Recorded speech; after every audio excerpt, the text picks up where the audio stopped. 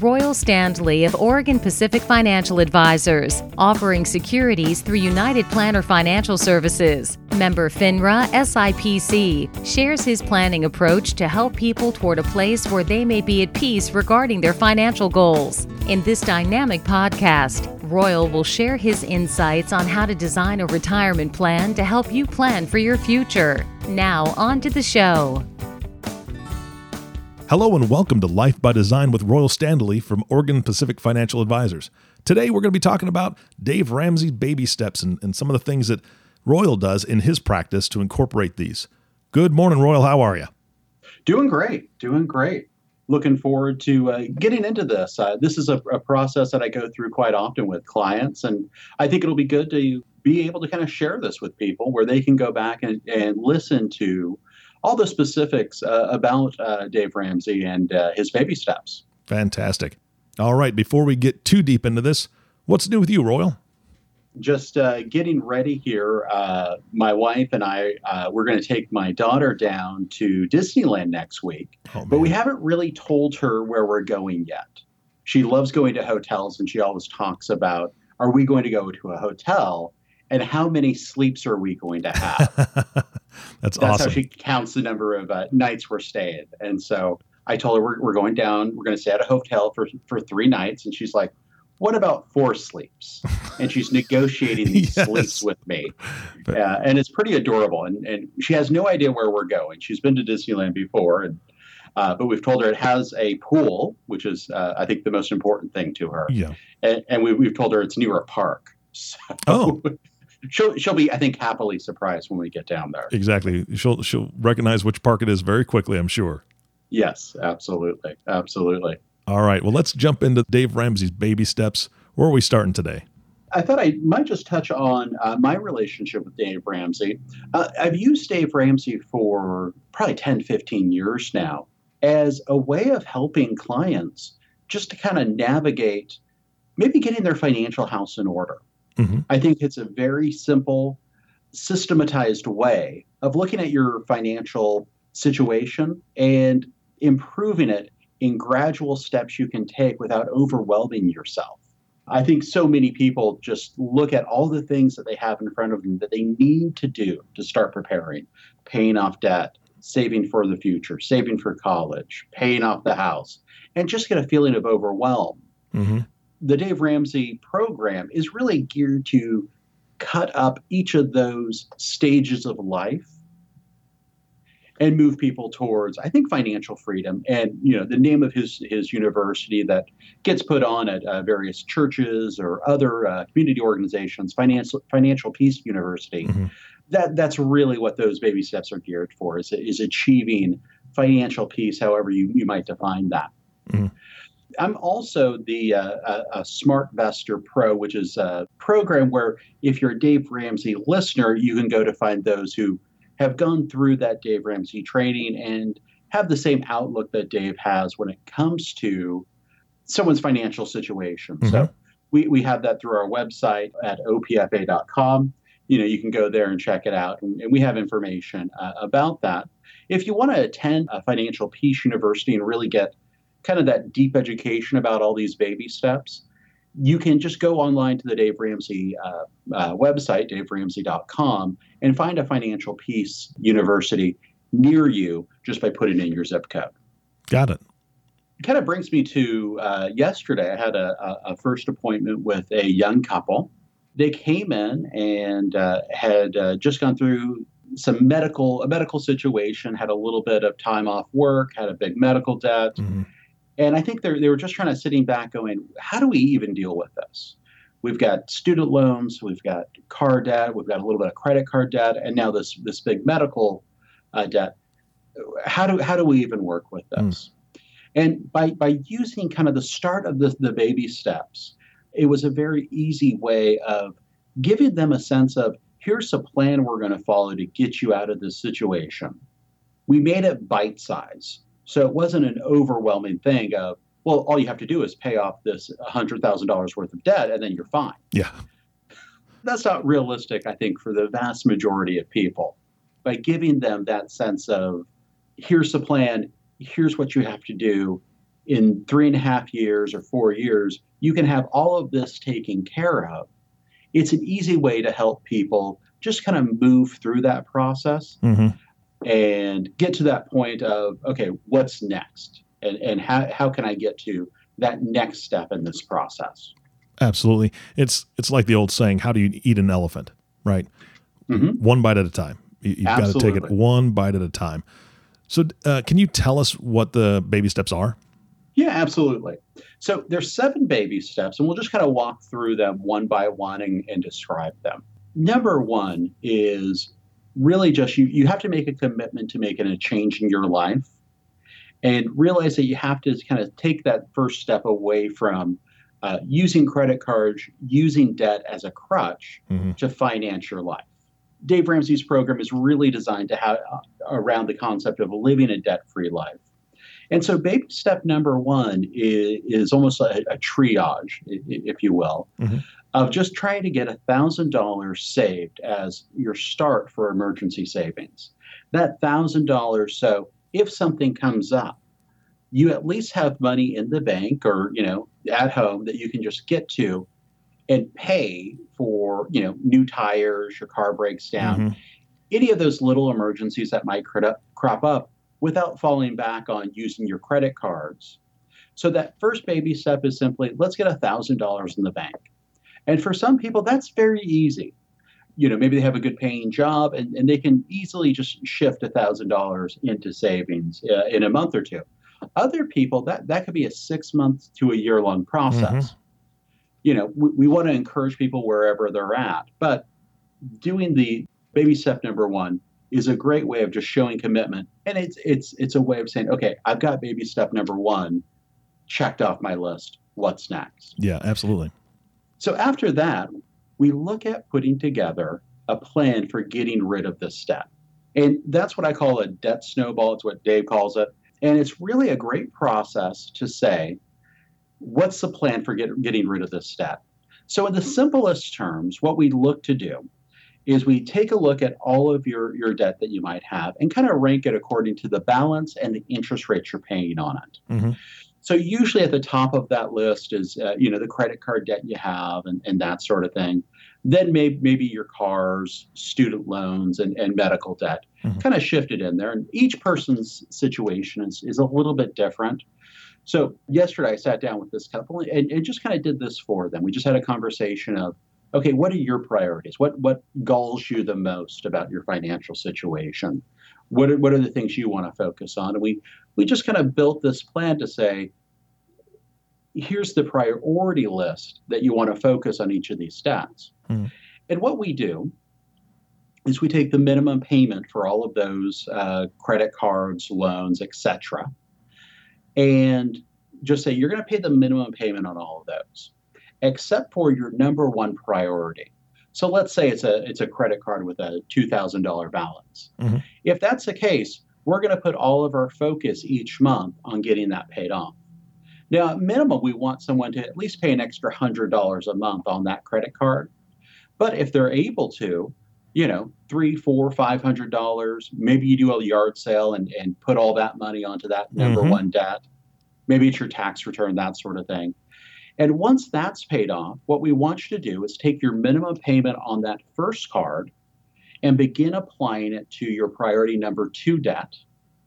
And then add all your extra income, all the maybe extra money you can kind of scrounge around and find, and put it on that second debt.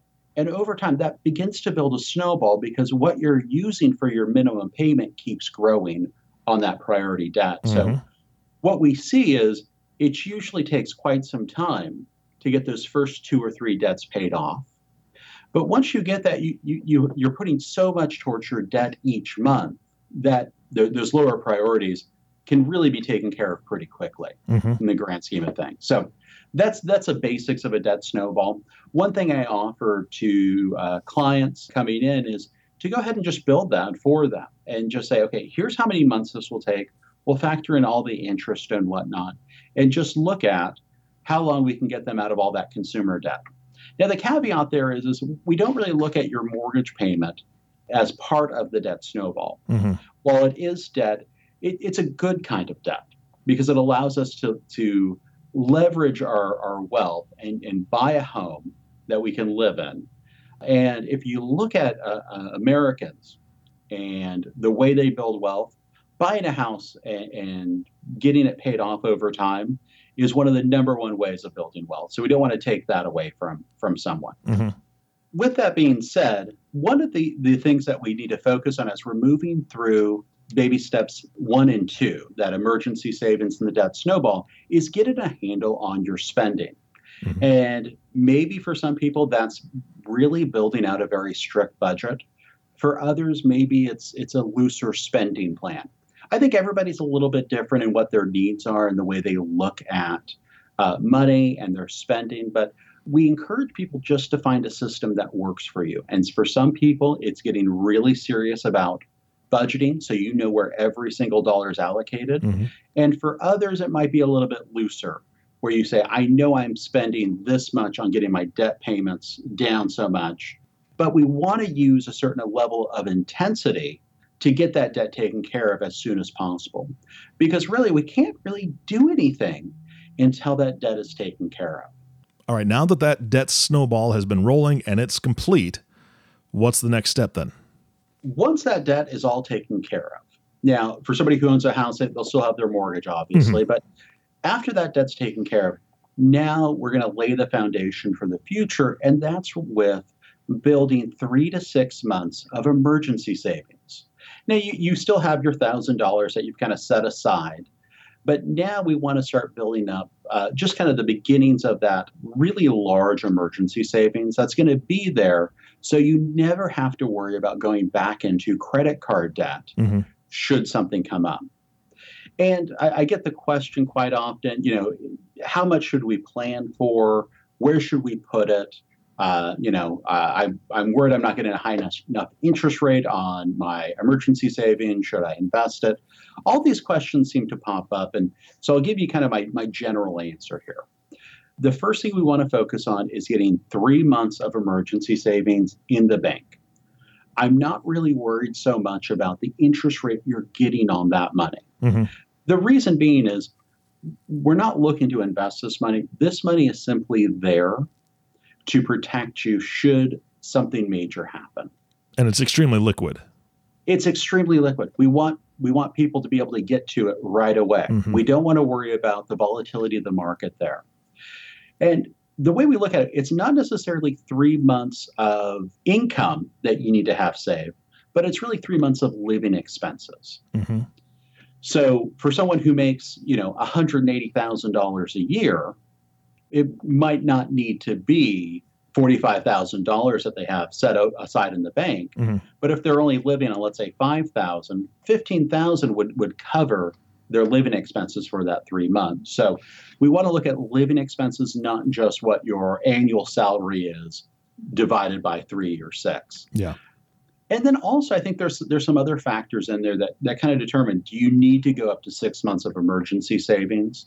One is are you just a single income earner family? In that case, having that 6-month buffer is probably a good thing, because if anything happens to that primary breadwinner, you want to have that extra room in your emergency savings and that extra capacity to kind of figure out what the next step is. Mm-hmm. The other thing we really look at is, do you have guaranteed sources of income that are coming in? For instance, if you're already retired and you have pension and retirement income, do you really need 6 months of emergency savings set aside there? It might be nice to have, but at a certain point, you might want to shift some of that savings to a more liquid investment, simply because you probably won't lose your Social Security or pension income. Yeah, that makes sense. Forward. Yeah. And then the other thing we'll look at there is life insurance and disability insurance for those who are still working, because that's the biggest risk there, especially for someone in their working years. Disability is really the bigger risk more than life insurance. Mm-hmm. Life insurance is good to have, but I think people really underestimate how often a disability occurs in someone's working career.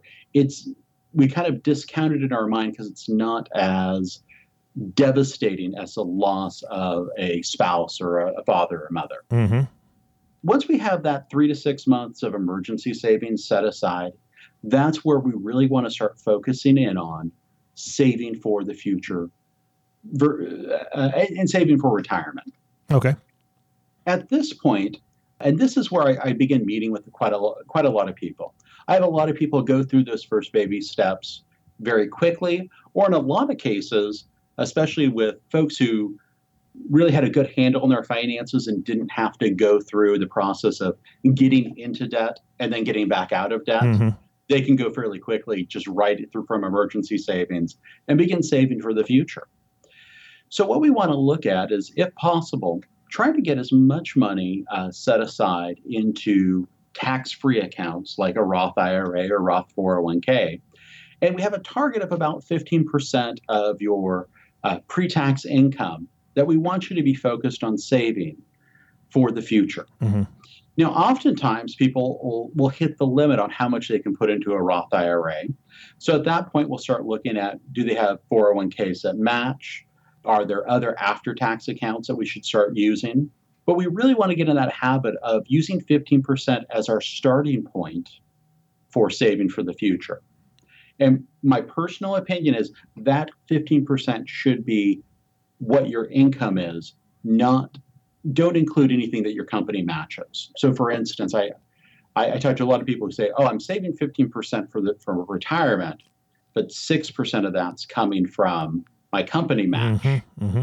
I really encourage people, try to get up to 15% of your own money and then add the company match on top of that.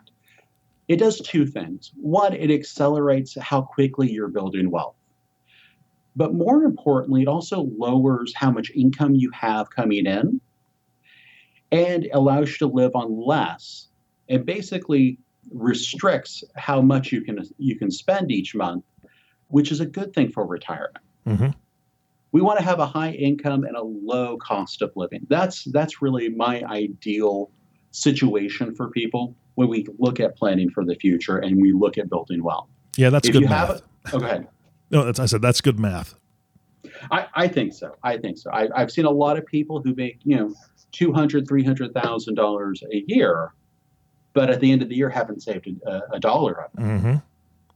And I think we all might know people like that, or hear stories about that, where it's not really an income problem, but it's a spending problem.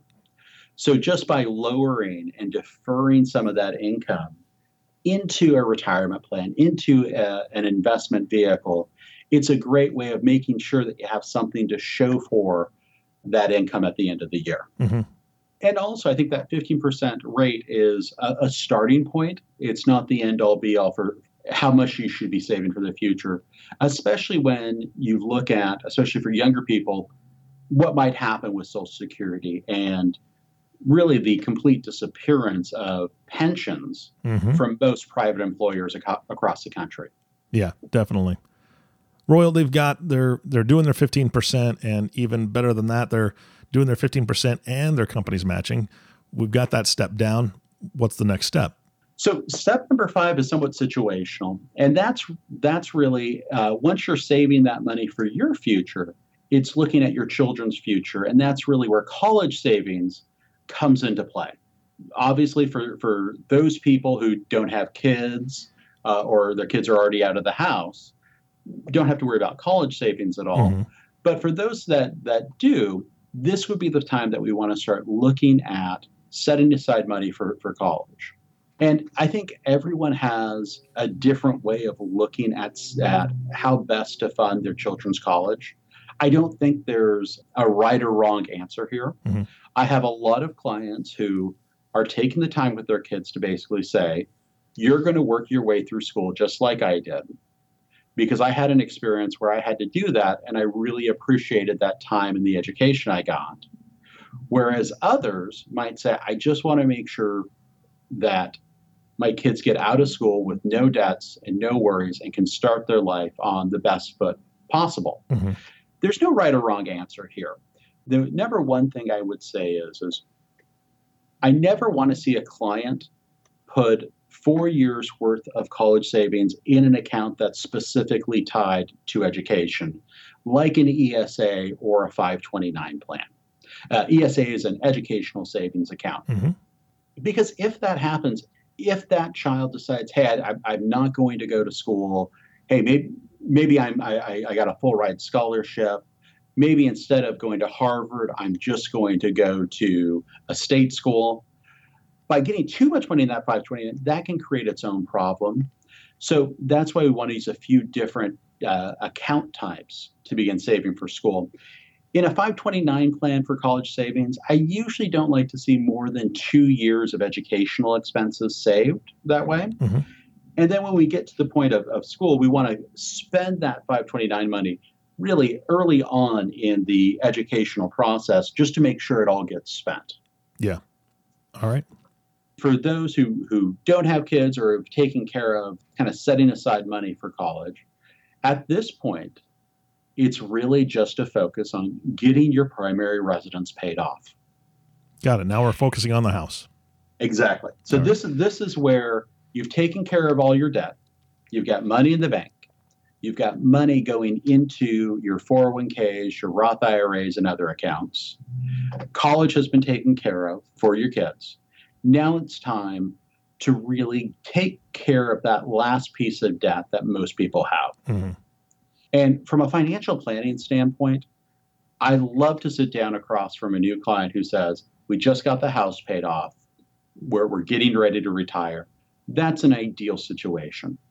I'm not saying you can't retire with a mortgage. I'm just saying it's a whole lot easier if you don't have one. Absolutely, yeah. At that point, then we'll have a conversation about how much extra to really start putting on the house and try to look at getting that house paid off as early as possible. Mm-hmm. Because once that house is paid off, we can move into that last baby step. And that's really where we just look at building wealth and creating a legacy going forward. Once you've taken care of all those basic first 6 steps of the plan, it's at this time that we can really start looking at, supporting those causes that are really important to you, building wealth to pass on to future generations, Mm-hmm. and leaving that legacy there. So at that point, that baby step number 7, that really goes on the rest of someone's life once they've taken care of those first 6 steps. So that's where we want to get our clients to. It's where they don't have debt, they're financially free. Hopefully they have found financial peace and they don't have that worry that follows around so many Americans who are tied to this cycle of credit card payments, mm-hmm. car payments, and just kind of that fear that if something happens, everything comes crashing to a halt. Yeah, that's a terrible place to be in. Mm-hmm. Mm-hmm. So for my clients who have gone through this process, either through Dave Ramsey or just because it's a natural function of how they view money and their financial life, they really, for the most part, have a sense of well-being that they don't have those worries that most Americans have. Mm-hmm. They're living in a place where the worry about tomorrow, about making that next mortgage payment or rent payment just isn't there. And it's a place where they can enjoy their life and really live a life that's unique to them. Mm-hmm. So that's where we're trying to get our clients to. My call to action today would be, if that's something you would like to have a conversation with, for somebody who's walked through these steps with hundreds of clients, go to our website at opfa.com. You can make an appointment there, give me a call. We can totally just sit down and look at your personal situation and answer those questions. What plan am I using to reach that point of financial well-being? Well, that sounds great to me. But I also know that we're low on time today, so we need to wrap this up. Do you have any closing thoughts? Like I said, visit our website, make an appointment. It's a very easy process to go through and just start making that plan for the future. Also, I encourage you, listen to the Dave Ramsey Show, check out his book, The Total Money Makeover. I really encourage people to get educated about the best way of dealing with kind of budgeting, money, that sort of thing. Absolutely. Thank you again, everyone, for listening to the Life by Design podcast with Royal Stanley. If you have not subscribed to the podcast yet, please click the subscribe now button below. This way, when Royal comes out with a new podcast, it'll show up directly on your listening device. This makes it much easier to share these podcasts with your friends and family. And I'm thinking that most of you have friends or family that should just be taking that one individual, small, single little step toward their financial freedom, toward getting their financial house in order. And this is a great way to do it. This is a great list that Royal has shared with us today. It's been proven time and time again to work for folks. So if you have questions or if you just want to know how easy or how difficult these steps are going to be, reach out. Contact Royal in his office. Thanks again for listening. For everyone at Oregon Pacific Financial Advisors, this is Eric Johnson reminding you to live your best day every day. We'll see you next time. Thank you for listening to the Life by Design podcast. Click the subscribe button below to be notified when new episodes become available. The views expressed are those of the presenter and may not reflect the views of United Planner Financial Services. Material discussed is meant to provide general information and is not to be construed as specific investment, tax, or legal advice. Individual needs vary and require consideration of your unique objectives and financial situation. Always seek the advice of your financial advisor or other qualified financial service provider with any questions you may have regarding your investment planning. Advisory services offered through Oregon Pacific Financial Advisors, Inc. Securities offered through United Planner Financial Services of America, member FINRA and SIPC. Oregon Pacific Financial Advisors, Inc. and United Planners Financial Services are independent companies.